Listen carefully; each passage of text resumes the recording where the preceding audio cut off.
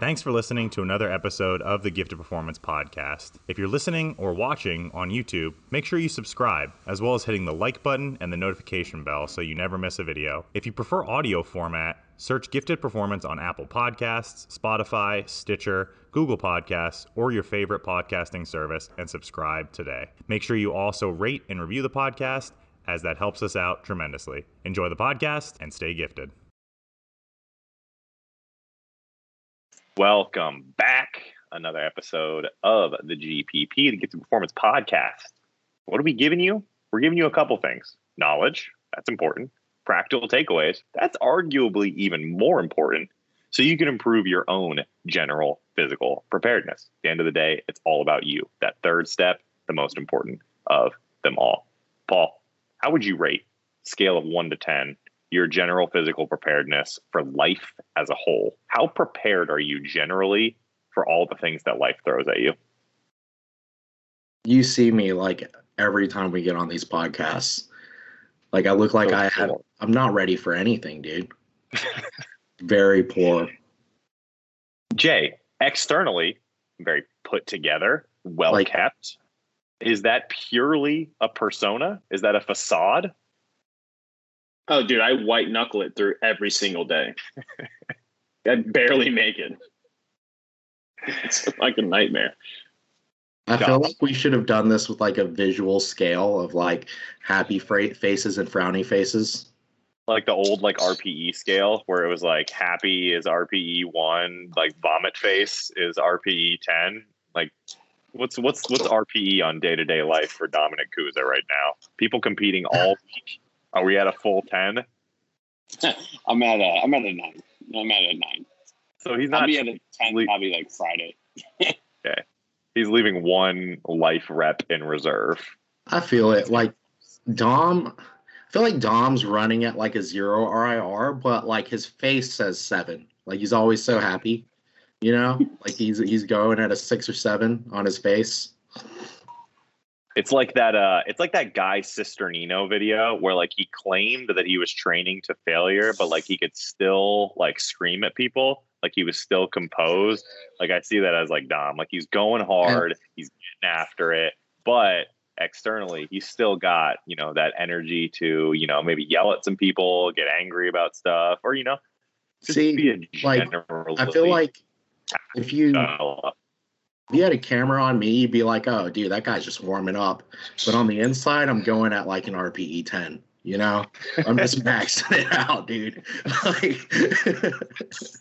See, Paul, I see the opposite being true for you. It's like it's easy work, but you're just like struggling so much. You're like on your back on the couch responding to client text messages and like WhatsApp, and you're just like squealing out for help. You're like, oh, no. It's like watching a turtle on its back or something, you know?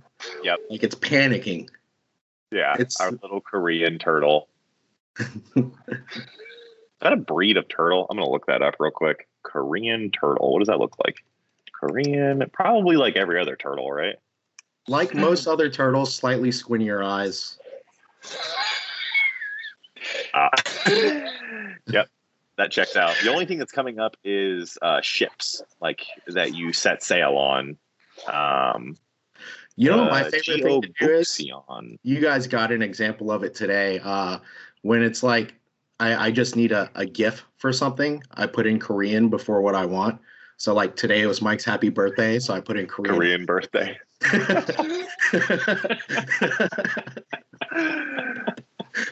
It's hilarious. All right, let's not waste any time. Let's get into these questions. First question, it comes from @jp.dorado. This is in all caps, so I assume that he was screaming, but I'm going to spare your guys' ears, and I'm not going to scream it. JP says, I don't want a fucking neck, bitch. Tell me your ways, team no neck. All right, so JP is on the quest to not have a neck, right? So what is it about an individual's physique that gives them the appearance of having no neck? I think literally having no neck is the start. Paul doesn't have a neck. Yeah, Paul's team no neck. What is it, Paul? What makes someone have the appearance of having no neck, just being a floating head? Big fucking traps, man.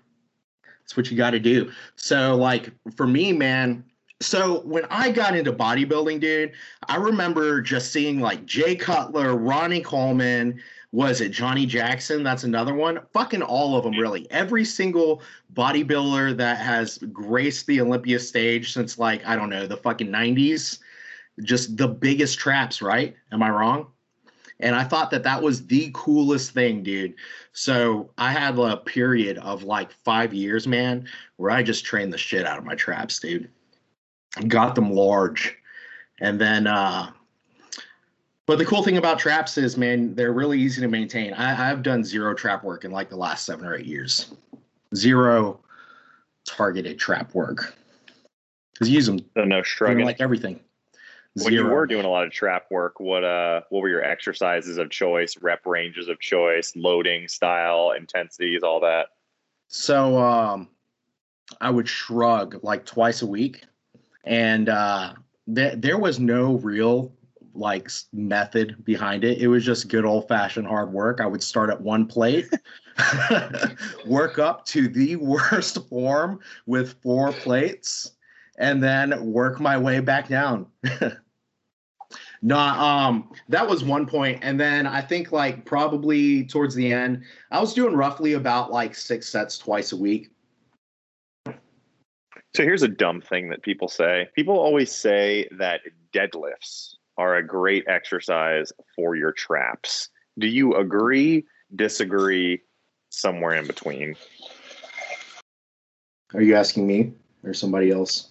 I'm asking anyone. I think Jay can do a better job of answering it than you because he's generally a higher IQ individual. Mm-hmm. Well, if you think about how we define what a good exercise is for a specific muscle group, we think that there's probably a stretching and a squeezing. So an eccentric portion and a concentric portion. And typically, unless you're doing things very wrong, there's none of that happening. All the best things involve a stretching and a squeezing. This is true. This is true. You've heard of the ripping and the tearing. We give you the stretching and the squeezing. Dude, you're lucky I have headphones on right now. For those of everybody else in that coffee shop is unlucky. Dom is recording this from a coffee shop, and he luckily people can't hear us. But no, good point, Jake. Continue stretching and the squeezing. So there's I guess there's a good amount of, stretching during a deadlift because the primary portion that nobody thinks about during a deadlift, it's just like your body not allowing your arms to rip out of your shoulders. So there is, I believe the term we're looking for, some isometric contraction there, during a deadlift, but that's about it. I don't know. I think there is some literature to suggest that there is, some hypertrophic effect to some isometric contractions, but not as much as a true eccentric and a concentric in an exercise itself. So is it a good exercise? Probably not. Yeah, man. Do you want to talk, Dom, before I fucking talk more? So I'll jump into this, man. So yeah, dude, if you're like a power lifter and you're a fucking good one and a good deadlifter, or you just deadlift really hard for like 10 years straight, you're probably going to have some decent traps, right? But that's a really fucking hard way to get traps. Like I wouldn't say it's the most direct path to getting big traps, right? Like if you want the biggest traps possible, like you're going to train them directly, like you said, through a full range of motion, or at least try to before they just end up looking like this. I like the chicken move. That's sucking invisible dicks, basically. But they don't have to be invisible. They can be visible, Paul. Okay. Those are my favorite pull-ups too. But yeah, man. So you'll get there, or it'll do something. You'll grow your traps, but it's definitely not the most efficient way to get there. So the best is very strong verbiage. People, yeah, I definitely agree with you. I don't think deadlifts are the best like lat exercise. It's like, well, they're not, because they don't really work your lats. They're the best trap. Well, no, they're not, because they don't really work they're the best full body exercise. Well, no, because they don't work your biceps and your triceps. Like, again, I think we had this conversation on a previous podcast where people are just like, oh, I love these, like, and Jay's gonna be like, well, it's back to the power building argument. Like that power building mindset again of like, well, these powerlifting movements are the best for, full body hypertrophy. And it's just not fucking, it's not true. I thought of more that, Paul. Okay. Let's hear your things. So, and I think like for the purpose of building your traps, you have to think about it this way, man. Like that is such an inefficient way to target your traps. Like if that's your main goal, like there's so much extra fatigue that comes with a deadlift. And people say the same thing about a farmer's carry.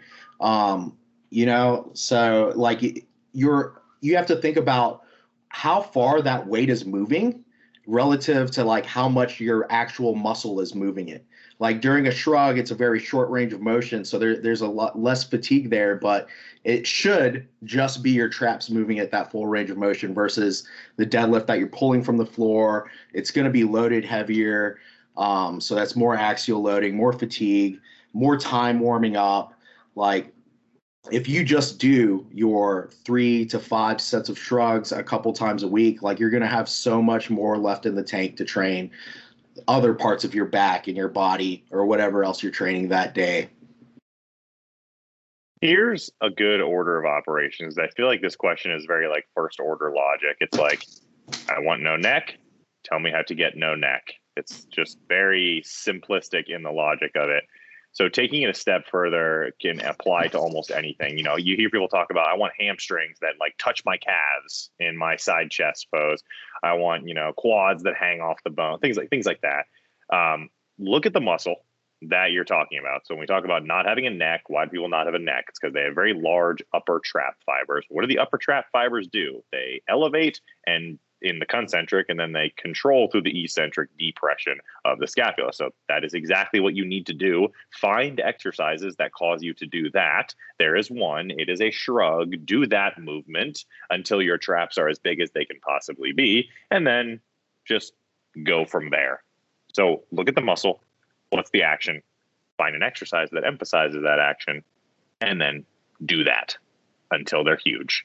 And if they never really get that huge, maybe you just ain't built like that. Maybe you're just not ready for the responsibility that comes with huge traps. Because it's not easy, right, Paul? Paul can't even turn his neck. Got no rotation. Life. I would not suggest anyone emulate anything I do. All right, next question comes from, and Dom's ears are going to perk up, from our friend, Alex Calabat. Dom and I, we answered this one on the IG Live, so we have both hit this one pretty hard, but I'd like to hear the input of these two other gentlemen here. Mr. Calabat asks, does organic, non-free range, etc., make much of a difference in food quality? So when you guys are shopping for your weekly food, do you pay any mind to the organic, non-GMO, free range, all of that? And begin. Who wants it first? We can all just stare at each other.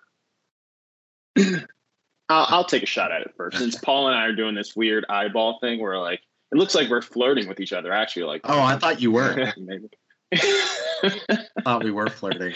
I don't want to. But usually, I mean, I remember it might have been undergrad. I had a class with a lady that was a very big proponent of all of these terms: organic, non-GMO, free range. She was a vegetarian or vegan. Actually, she wore some sort of vegan shoe for her classes. She wore a lot of vegan shoes on.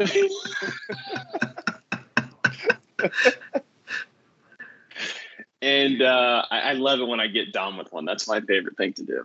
And the discussion was this, she would push these things, and, I was, what I thought was the smartest person in the class. So I had a bunch of stuff that I wanted to present in this situation. But in the literature, it's very hard to define some of these things. The big one is organics, very difficult to define because it involves the amount of time that the soil of which something is grown in needs to be sort of unadulterated by any sort of pesticide for X amount of time before it's considered organic. I'm using air quotes here because most of it is nonsense. So there's that. So a lot of the things that we purchase from the store aren't really even organic. So that's the one thing we have to pay attention to. The term non-GMO, genetically modified, everything that we eat at some point in time was probably genetically modified. Corn at one point in time was actually really small. If you've ever had a garden and tried to grow something, it looks nothing like what you see in the grocery store. It's probably like an eighth of the size. Everything that we do has been genetically modified over time, including human beings. So there's that. So we have to look at the terminology itself. I think I saw like an image representation or a photo of like broccoli before it was what we knew it is today. It doesn't even like look like the same thing or nearly even edible. Yeah. So all this stuff, it's not what we think it is, and it probably doesn't have much of a difference. And when it comes to actual food quality, and it surely doesn't make much of a difference when it comes to building muscle or athletic endeavors at all, for sure, body composition.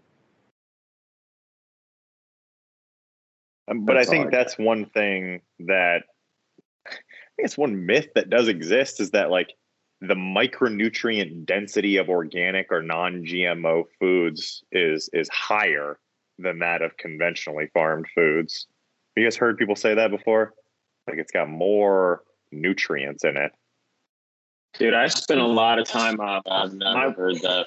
So part of that too is like a lot of people will say stuff like that, but like part of that is just general like distribution practice. Like we pick a lot of foods now, like before they're ripe, because they have to like travel across the US or like overseas or whatever. And so yeah, a lot of it is from other things other than that, like it not being organic.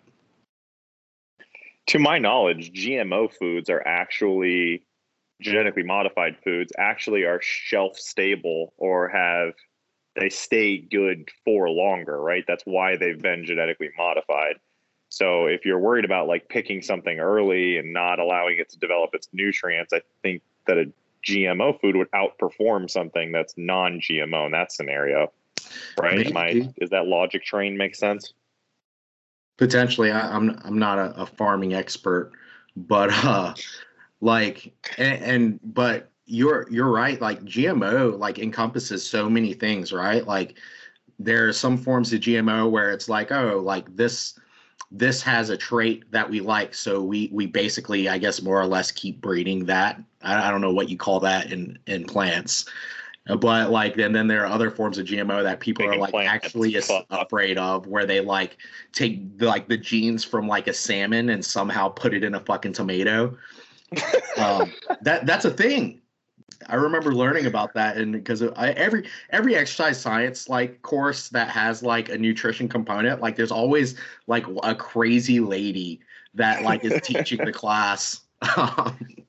But man, there was something I did. Dude, I don't notice a damn thing. Like I've had phases where I've been a little weird, and I'm like, oh, like maybe I should eat this stuff. And so you go to whatever and you buy groceries that are at least 25 to 50% more costly than what you would normally buy. And I don't notice a damn thing. I can live off fucking Hot Pockets and not feel any different. I think there's something wrong with these people. They're like, yeah, I changed my diet. I feel so awesome. Like more veggies. I feel the same, whether I'm eating Hot Pockets and chicken nuggets or like some broccoli and fucking whatever at each meal. It's all the fucking same, dude. I think you're I think some of it is like when people start, they're like, oh, I only eat organic or I only eat non-GMO foods. and I started to lose weight, or I started to, and I feel better. And then you ask them, what did they do before they were eating non-GMO or free-range foods? And they're like, oh, I just drank beer and ate pizza all day. And you're like, yeah, pretty much anything other than the pizza and the beer would make you feel better. It has nothing to do with the GMO or the just free-range. Poisoning yourself with beer every day. Fucking like poisoning your liver.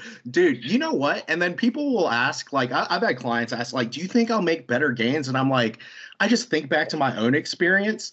And I'm like, man, you know, when I was first getting into lifting, 18 through like 21, best natty gains of my life. You know what I fucking ate? McDonald's and Chick-fil-A all the time because I didn't know how to fucking cook.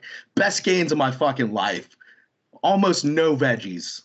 All right, I think we need Dom to come in here and bring some sanity to this conversation. Dom, when we first talked about this, you talked a good bit about like non-GMO, not a big deal, organic, probably not a big deal, but you did make some good points on like the free range. So like the grass-fed beef argument as well as like the free range eggs. Yeah, there is a difference between free range eggs, like nutrient density wise, in the yolk compared to like caged chickens. But like I buy organic things that I'm going to eat the skin of because of a pesticide reason. So like if I'm going to eat the skin of an apple, I'll buy an organic apple. But like a banana, for example, you peel it and it has a thick, coarse skin that stops a lot of that. An avocado, same thing. But like all the fruits that I'll eat the actual skin of, I'll buy organic. Just because now I feel like the price difference isn't even that much anymore. Like it's a couple cents now when it used to be a couple dollars. So for me, because of the volume I eat some of these things in, I feel a lot better mentally that I'm getting a cleaner product in versus not. I do eat like chicken wise. I grew up working in grocery stores, so I kind of know the difference of some of these meats, and I'll pay the extra money for like, you know, free range chicken breast versus like, you know, the $1 a pound chicken breast. Just because a lot of it's pumped up with saline solution and water to make it look bigger and appear bigger, and then that's how they get you on that. You don't want a chicken breast where you look at it and you're like, dude, this is bigger than my fucking pet. like, dude, they did not get this off of a fucking chicken. I'm trying to eat a chicken with some D-cup titties, some pickle bitties. Yeah, and then you cook them and they're down to A's. Bro, that shit is sad though. Like, you ever seen that shit? Like, these chickens, they like have to live their whole life like sitting on their ass because they like are they're so. That's how I'm trying to be. So jacked, I can't even walk. Dude. Like, Paul's trying to live the life of one of these pumped up chickens. His tits are so big that he can't even get off the couch. So that's what they do to Wagyu cows. They don't let them move a lot so that they get really fat, and they even massage them so that they just chill and just get massaged. And dude, that's why their meat is so marbled and there's so much fat, like intramuscularly, because they don't do anything. That is like the epitome of I'm not here for a long time, I'm here for a good time. Like that's the life I want. How about, does anyone here like chicharrones? A little bit of like crispy skin right there. Dom said that if he's gonna eat the skin of something, it has to be organic. So do we have to go with organic pigs since we're gonna eat their skin? I mean, most of the time I do eat any meat really I buy now is organic. How about Gatorade? Expensive you guys seen organic Gatorade? You guys seen that organic Gatorade? Oh. I don't know, man. I used to be. What the fuck is in the Gatorade that makes it organic? Organic cane sugar. It's organic cane sugar. Yeah. I don't know, man. Yeah. I used to be very neurotic and like really care about that stuff, and then I don't know. I just developed this side of me that's just like, maybe if you just don't think about your problems, they're not problems, and like fucking. Like, and I just buy shit and put it in my body now, dude. You know, I just try not to think about it. Paul is like very much in the camp of like, I can't get herpes if I never get tested for herpes. Like it doesn't exist if I never get tested for it. The doctor never tells herpes isn't like a real problem, you know? It doesn't like 97% of the world like have herpes of some sort. I don't know where you found that stat, but I feel like that's very wrong. I feel like that is 100% wrong. No. Why? What's it called? Like a wart on your finger is HPV virus. Yeah. They're just different strains. Yeah, that's all it is. And so if the majority is right. Yeah, like if the majority has it, you're kind of. I need to do my herpes research. I think it's that we all carry some sort of genetic marker for it, but it doesn't express itself. When it comes to herpes, I am not very evidence-based, apparently, and that makes me feel bad about myself. So thanks. You're going to take a deep dive into herpes research. I'm going to respectfully pass. I feel like the graphics inside of that research are probably things that will keep me up late at night. All right. Here's a question that I think Paul will do a good job of answering because the other people on this podcast have not been deployed. At JP Harvey 23, what's up, man? He asks, is it even possible to track macros accurately when you are deployed? So, Paul, I don't know if at the time that you were deployed, if you were a macro tracker, but would it have been possible to do something like that? It's a good question. I get a lot, you know. I was not a macro tracker. I mean, dude, unless you want to live off of like ramen and tuna packets, like you're in prison or something, probably not, to be honest. But fucking dumb. But I mean, me personally, if I were to deploy now in this day and age, because back then I wasn't tracking macros. Like I was just like, hey, I'm going to eat what I think is 300 to 400 grams of protein in a day, and I'm not going to stop eating. I got so fat on deployment. I got pretty yoked too, but I got pretty fat. I was just like grabbing milks and energy drinks from the DFAC. And mixing them. Just slamming them all throughout the day, dude. Had a tub of protein powder at my desk every 2 hours, dude. Slam a scoop and something else. But no, I probably these days I probably would be that dork that like I would bring like a food scale and I would try my best to estimate, leave some wiggle room. They do try and at least while I was there, I want to say, if my memory is correct, I think they started leaving like little things with nutrition facts. But it's only going to be so accurate because for sure the cook in the back does not give a shit how accurate it is. They're probably just taking a ladle of grease, throwing it on the thing.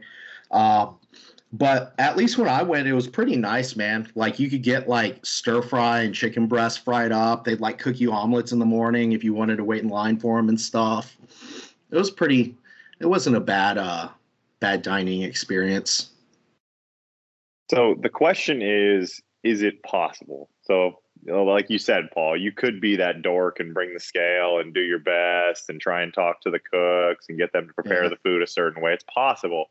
Now, a question of, is it worth it? Are there better options? So, I mean, one thing that I would probably do, honestly, is I've been counting my macros for a long time already. So, like, I would also be a dork and semi-prepare for this and be like, well, how good am I at eyeballing stuff? And almost try to also have an intuitive component to like my eating plan and just, you know, eyeball what I think is 5 ounces of chicken and then weigh it out and practice those things. I would probably, because you can order things on deployment, like off Amazon and shit like that. I'd probably order a body weight scale and use that as a form of feedback. Weigh myself in the morning. Okay, it looks like I'm not eating enough or as much as I want to gain or whatever my goal is, and just try to, you know, add a little more to the diet, increase my portion sizes as I became more familiar with that. That would be an option as well. Jay, Dom, have you had any clients that you've kind of worked with through deployment? And if not, with what Paul has told us here, what kind of suggestions would you give people if they did want to be on top of their nutrition while deployed?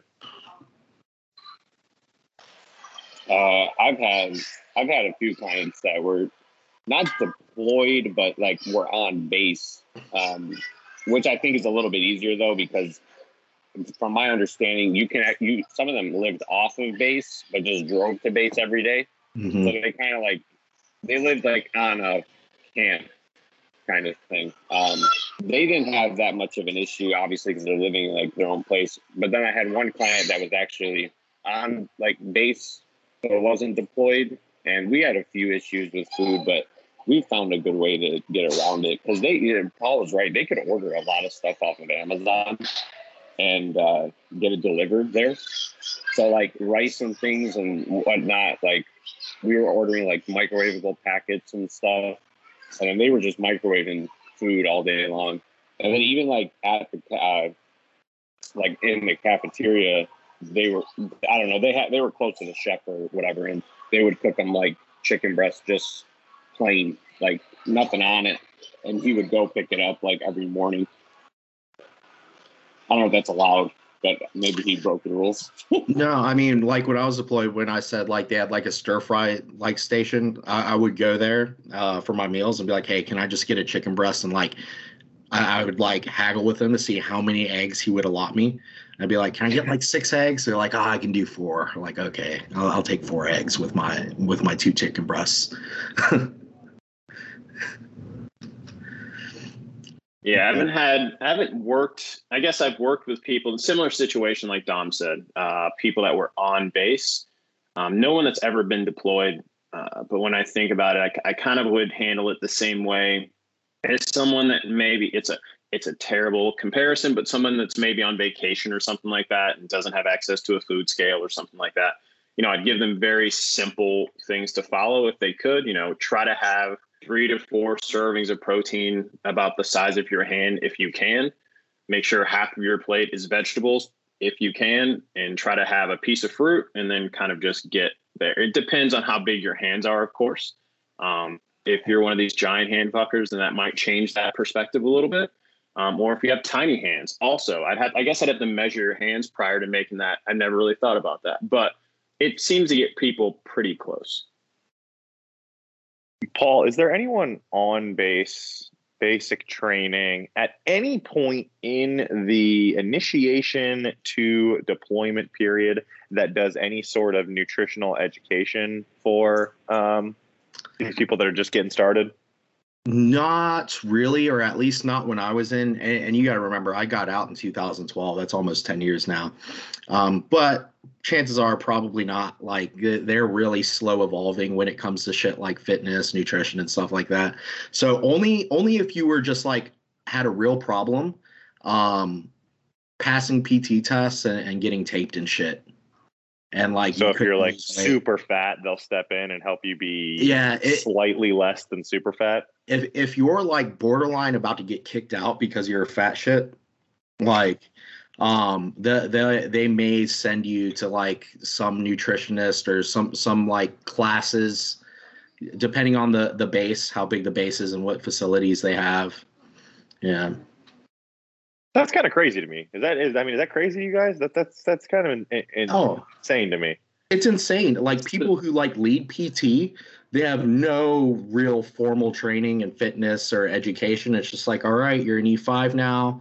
You kind of read this standard that we have, and you talked about it a little bit at like whatever training, and you just lead PT now. So you have guys that are like, all right, dude, we're running 5 days a week, 5+ miles. We might do some push-ups and some pull-ups. Like that's like the fitness program. And that always blows my mind because it's like, all right, put a gun in your hand, go fight for your country, and possibly be in a situation where you need to fight for your life. And you are this extremely physically unfit individual who has no concept of how to fuel yourself for combat, the physical rigors that come with combat. Get out there and get them, killer. And it's like, whoa, what?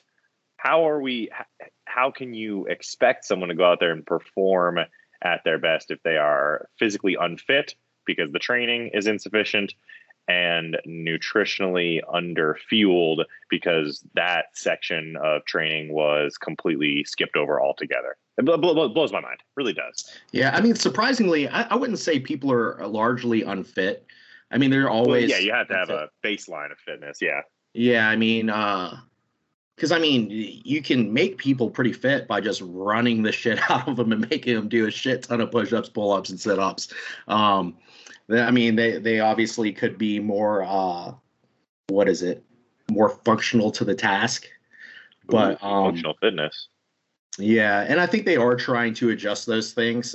I remember when I was in, they were like, yeah, we're going to be doing all this stuff. We're going to be doing these like short sprints wearing like some of our gear, and we're going to be pulling Humvees, and we're going to be like carrying things and doing all this, but it just never happened.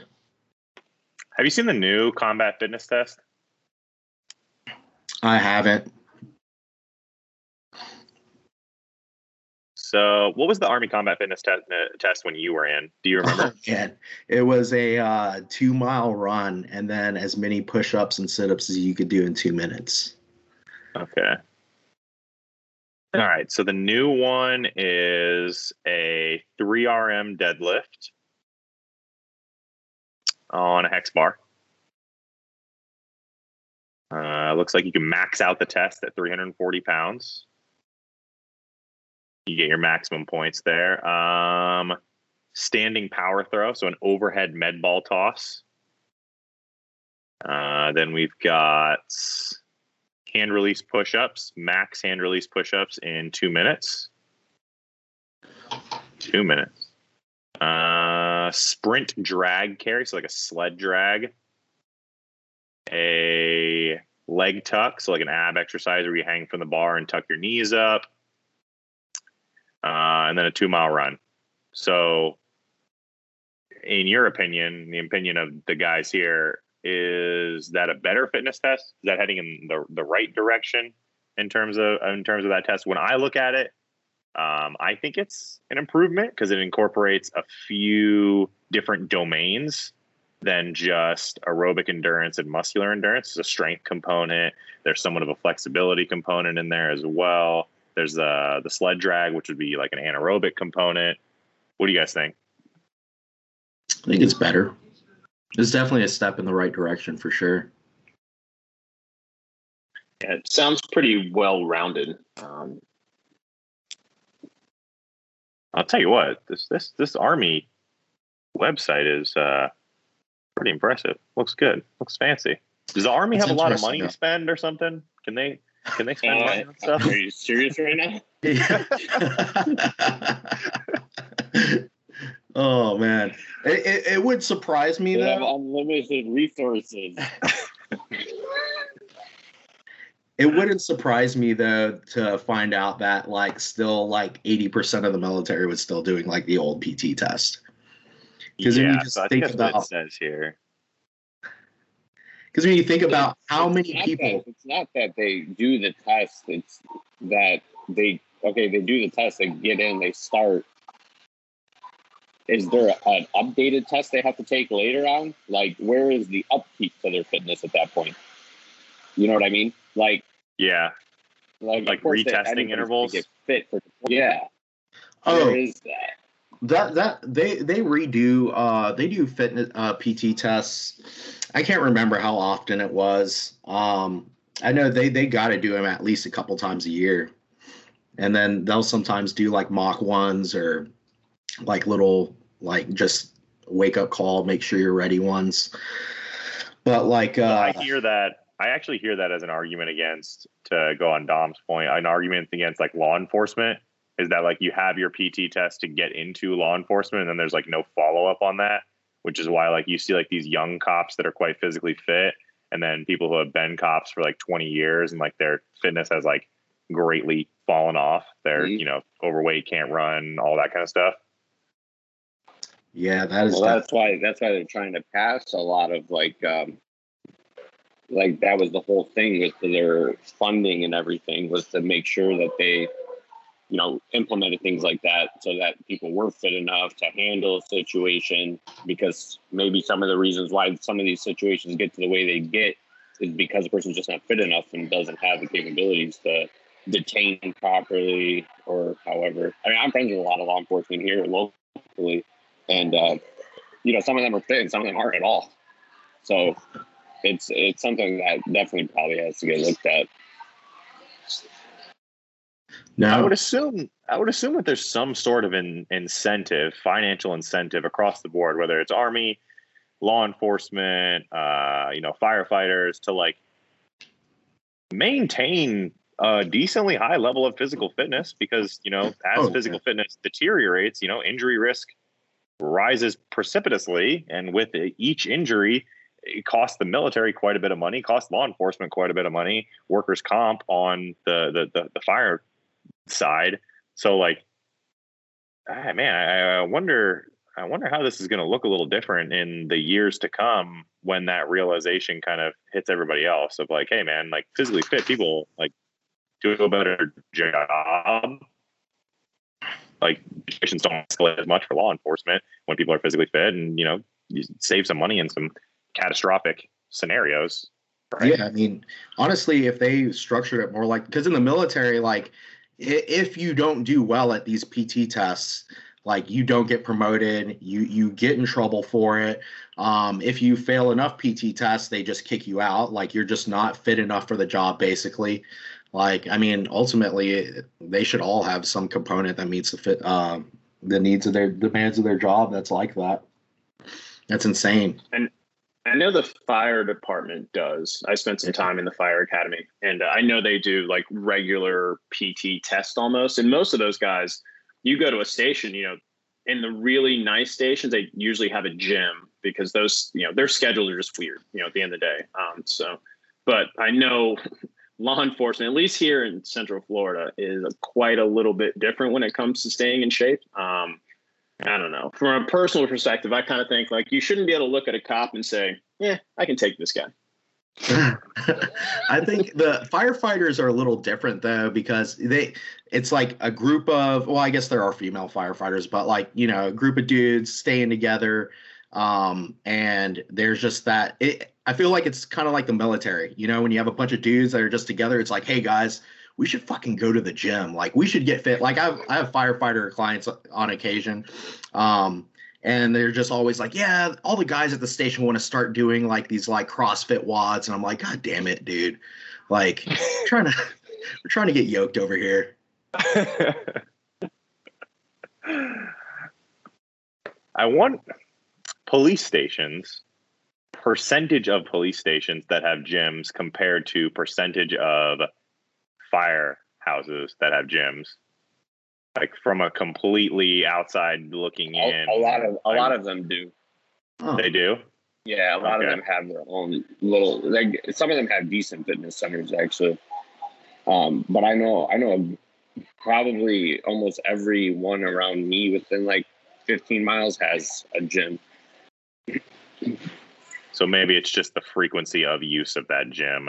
It's dust the cobwebs off in there. Yeah.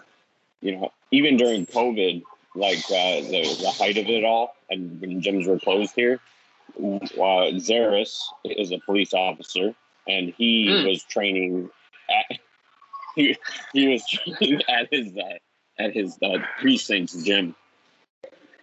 I feel like most younger cops, like they're excited about it. Like most of the younger cops, like they want to be high speed, like they like looking cool and like staying fit, and they're all about it, wearing a shirt with the American flag in the wind and shit that says Rogue on it.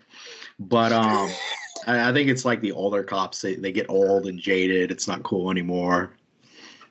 They get fat.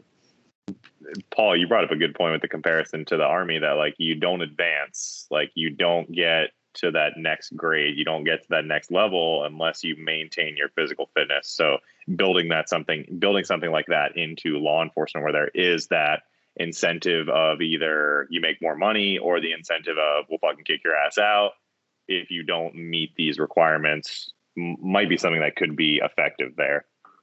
I think so. So government officials, state, let us know. Let us come in. Let us fix your program. We'll get your people fit. They'll never get injured again.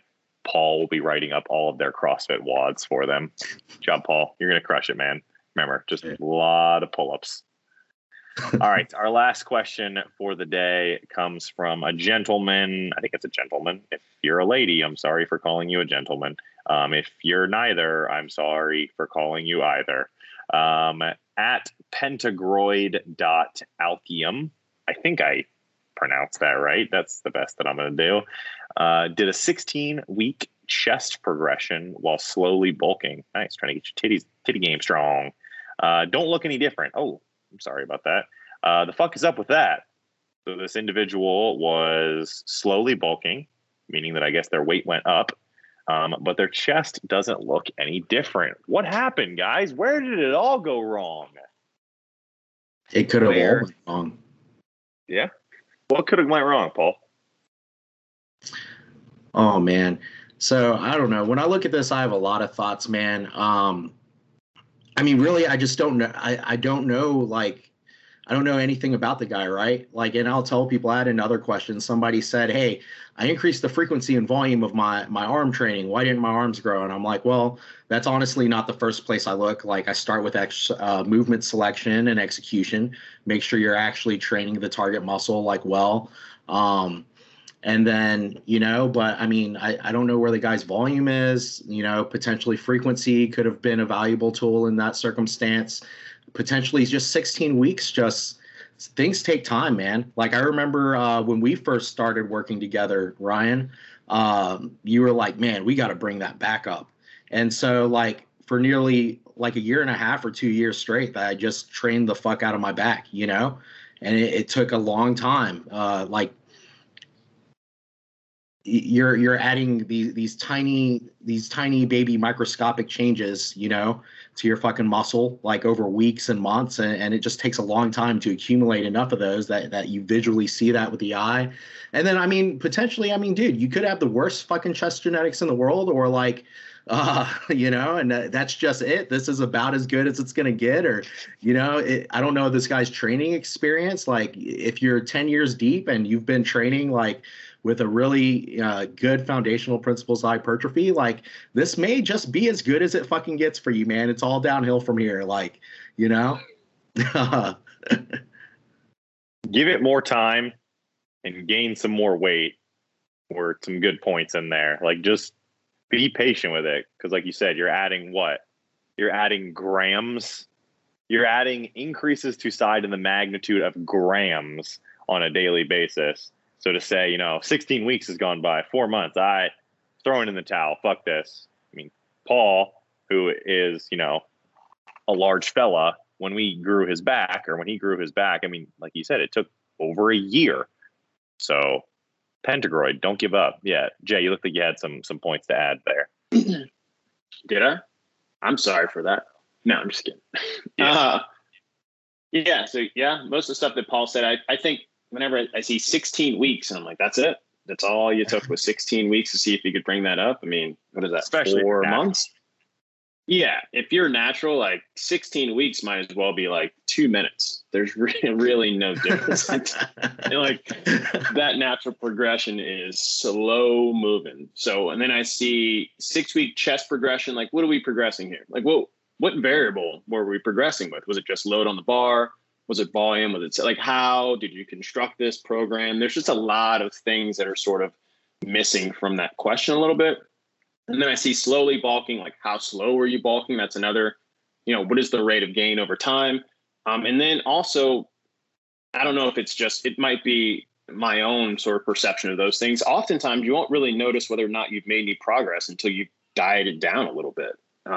You might just, it's difficult to see progression sometimes with a higher body fat, unless you're comparing, you know, you could compare photos to what you previously looked like at a similar body fat. But, you know, and then you also have to look at, we are often our own worst judge when it comes to, especially looking in the mirror. Like I'm sure most of us, probably not Ryan, but most of us look in the mirror because he's a beautiful man. Probably most of us look in the mirror and just think this whole thing's fucked. Like, why am I even doing this? I don't know what the deal, like I'd look terrible. So that could also be it. Sometimes pentagroid sounds painful, whatever it is. should probably get an outside perspective on, his or hers or in between their program, their exercise selection, all those things. Maybe send some photos. That would probably be a better gauge of progress as opposed to just looking at yourself and going, I'm doing a terrible job here.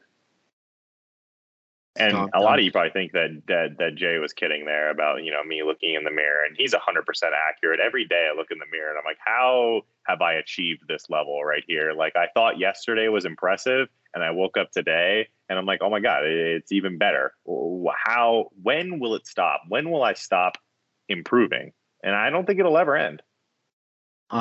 When you brought up measurements, there's something, or feedback and stuff like that. I urge people to take measurements and like circumference, measure your girth, and of not just whatever you're trying to grow, but like your waist, arms, chest circumference, legs, all of that, as many sites as you're willing to do, and to become familiar with your body over time and make comparisons. So, just for an example, like I know if I gain an eighth or a quarter of an inch on my arms and my waist doesn't change very much, I mean, that's fairly obvious that, well, like shit, I probably got bigger, but there are probably going to be times in your life where things are less in control and you're going through the holidays and you're like, oh shit, I added a half inch to my arms, but I also gained an inch on my waist. That's not a good ratio of change. I probably didn't gain that much muscle. That was probably mostly fat. And become familiar with those things and just track your progress. That's a good point. Don't push yourself up to a 44-inch waist just to get 16-inch arms. Dude, I did that in the Army, man. I at the very end, right before I got out, I pushed my waist up to like 45 inches. And all I cared about was that arm measurement, dude. I was like 19-inch arms, dude. Like, it was so bad. I had to diet for like a year straight to fucking get that off. So here's one more metric before we let Dom wrap this up for us. Look back at like week 1 of this 16-week progression. Look at an exercise that you performed. Let's say it was like a dumbbell bench press and you did like 65-pound dumbbells for a set of 8. Now look at week 16. Is your performance on that exercise better than it was in week 1? Because you've done a 16-week progression, you can pretty much knock out the fact that any of that improvement was neurological. So if it had just been like a new exercise and you did it for 6 weeks and you got a lot stronger on it, that's probably not because you got bigger. But if you look back at week 1, you did like 60s for sets of 8 on dumbbell bench press. And here you are in week 16 and you can do like the 75s for a set of 10. Like there's only one real explanation as to why you made that improvement. And that's that, there's more contractile tissue in that area doing the work. Like, did you get better at the exercise? Yes, for sure. Some of that is neurological, but an improvement of that magnitude extrapolated out over that time domain, it probably has a good bit to do with the fact that you just got bigger.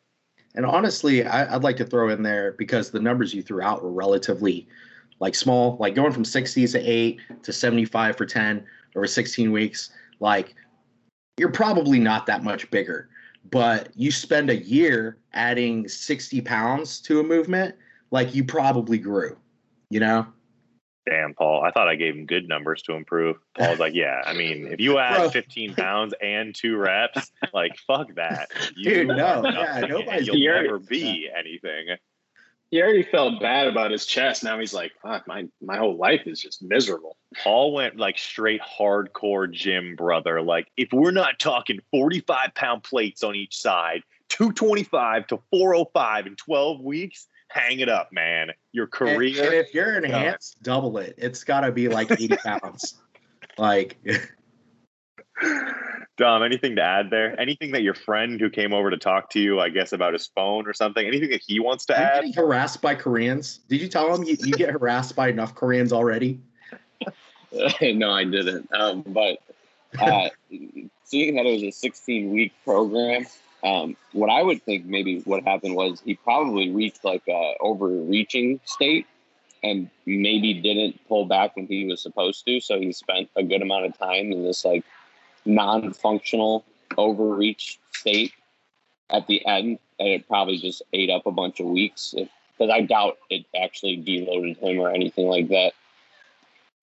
Yeah, I didn't read it as that, but that would make sense. Yeah, if he progressed or tried to progress for 16 weeks straight through. Yeah, and most of these programs don't do that. They don't pull back and and then, as somebody who maybe purchased this program from somewhere, what could happen in that is they might not know the signs of overreaching or overtraining. So they might not have been able to tell like their body needed it.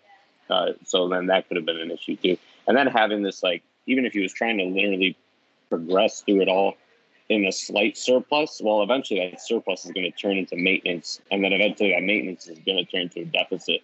So he might have got to the point where his calories just didn't fit recovery demands anymore. I love that you brought that up, man, because a lot of people will talk about their training, but not, like, hey, what are you doing with your food? What are you doing with your sleep? Is your recovery? Yeah, because if he was, let's say he increases volume across all these weeks and he's on this slight surplus as his weight creeped up in the beginning in this slight surplus, and then volume demands came up, his calorie demands came up. He might, reach maintenance with his food, or maybe even a deficit with his food. Yeah, and a lot of people too, man. Like, I know you guys have probably had experiences like this. Like, somebody walks up to you in the gym, and you're like, "Yeah, man, I'm trying to grow my arms," and you're like, "Okay, well, what are you doing?" And they just give you like a laundry list of fucking exercises, and you're like, "Dude, like, I don't think that's it, man." Like, I don't think coming here and doing every machine and movement you can think of for arms is the fucking way. Like, yeah, what I do is I run the rack, I add supersets, drop sets. I'm started doing myo reps, increasing my frequency to 6 times a week. Yeah. I think exercise selection is probably a huge one too. Some people are just not made for certain movements.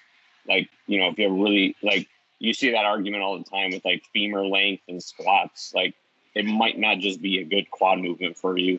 Like, you could probably do something else. Some guys might benefit from a dumbbell press over a barbell press, but they want a barbell press, when in reality they should have been dumbbell pressing this whole time. So I think exercise selection is another one. And then Ryan made a good point about neurological adaptations. Like, if the exercises switch halfway through, well, you just took 2 weeks to neurologically adapt to it. So you probably didn't get much actual muscle stimulus from that. So there's a lot of things that probably happen. And I'm sure it was a generic 16-week program that had like a different movement every other week. And so, yeah. You know what program it probably was, Jay? It was probably the Joffrey Nipples 16-week power building extraordinaire program. The one that you just picked up last week and started. Yeah, I think that's a big, I don't want to say it's a big issue right now, but there's a lot of people paying money, which I'm not gonna hate on somebody's grind. That's fine. But, people buy these programs that some person wrote because they've got a YouTube channel, and that is the program they're going to follow because it worked for this fella. And oftentimes that's probably not the program that worked for you. Hey, get your money, boo-boo. Get your money. All right, folks. I think that brings us to the end of this episode. It was a good one. We gave you a lot of takeaways. Just to wrap it up, to TLDR this, we taught you how to not have a neck. We taught you that organic, GMO, and free range are probably, most of the time, catchwords, but not better than Hot Pockets and chicken nuggets. Definitely not better than Hot Pockets and chicken nuggets. Crack open the Hot Pocket and just stuff the nuggets straight in. There's a takeaway for you. I had SpaghettiOs the other day. This man eats SpaghettiOs. Oh, I only eat organic apples. Side note, I also had SpaghettiOs. Dina wanted some SpaghettiOs, so I bought a few cans, and I was just looking at them. I was like, I haven't had this since I was like a kid. I'm gonna definitely eat this whole can. Do you ever look at her and you're like, like raviolis? You ever ravioli-O's? What, Chef Boyardee? Yeah. What were they called? Yeah. I think it was just ravioli. Raviolis? Yeah. Oh, man. With a little cat food in there. You should look at Dina next time and just be like, our kid is eating this, right? Like, you're trying to make a champion. Tom, I've been through it. Don't tell Dina shit about anything, at least for the next year and a half or so. Don't say nothing. Just smile. Try not to make any sudden movements because her vision is based on movement. So just try to move slowly. Don't talk a lot. Smile a bunch and just nod your head. That's the way you get through this. You've seen the movie Predator, right? It's a lot like that, where they can sense your body heat and they just attack. Yeah. So there's another takeaway for you there. We taught you how to survive with your lovely pregnant wife if you are in that situation. Taught you how to track macros, be smart with your nutrition on deployment. And then last but not least, we talked about how to grow your chest. I think that's it. I think that wraps us up, folks. Like, comment, subscribe, those kind of things. Send it to your mom. Make her watch it. She'll really enjoy it. This is not safe for work content. Don't forget that. Do not play this out loud at work. If you get fired, it's not our fault. We will see you on the next one because we know you're hooked at this point. But in the meantime, stay gifted, folks. I feel like not safe for work is something you put like on the beginning or in the title, like not at the end after they already made all the mistakes. Okay, we will put NSFW on the front end, and we will end it with GFYS, Paul. Yeah. See ya. Bye.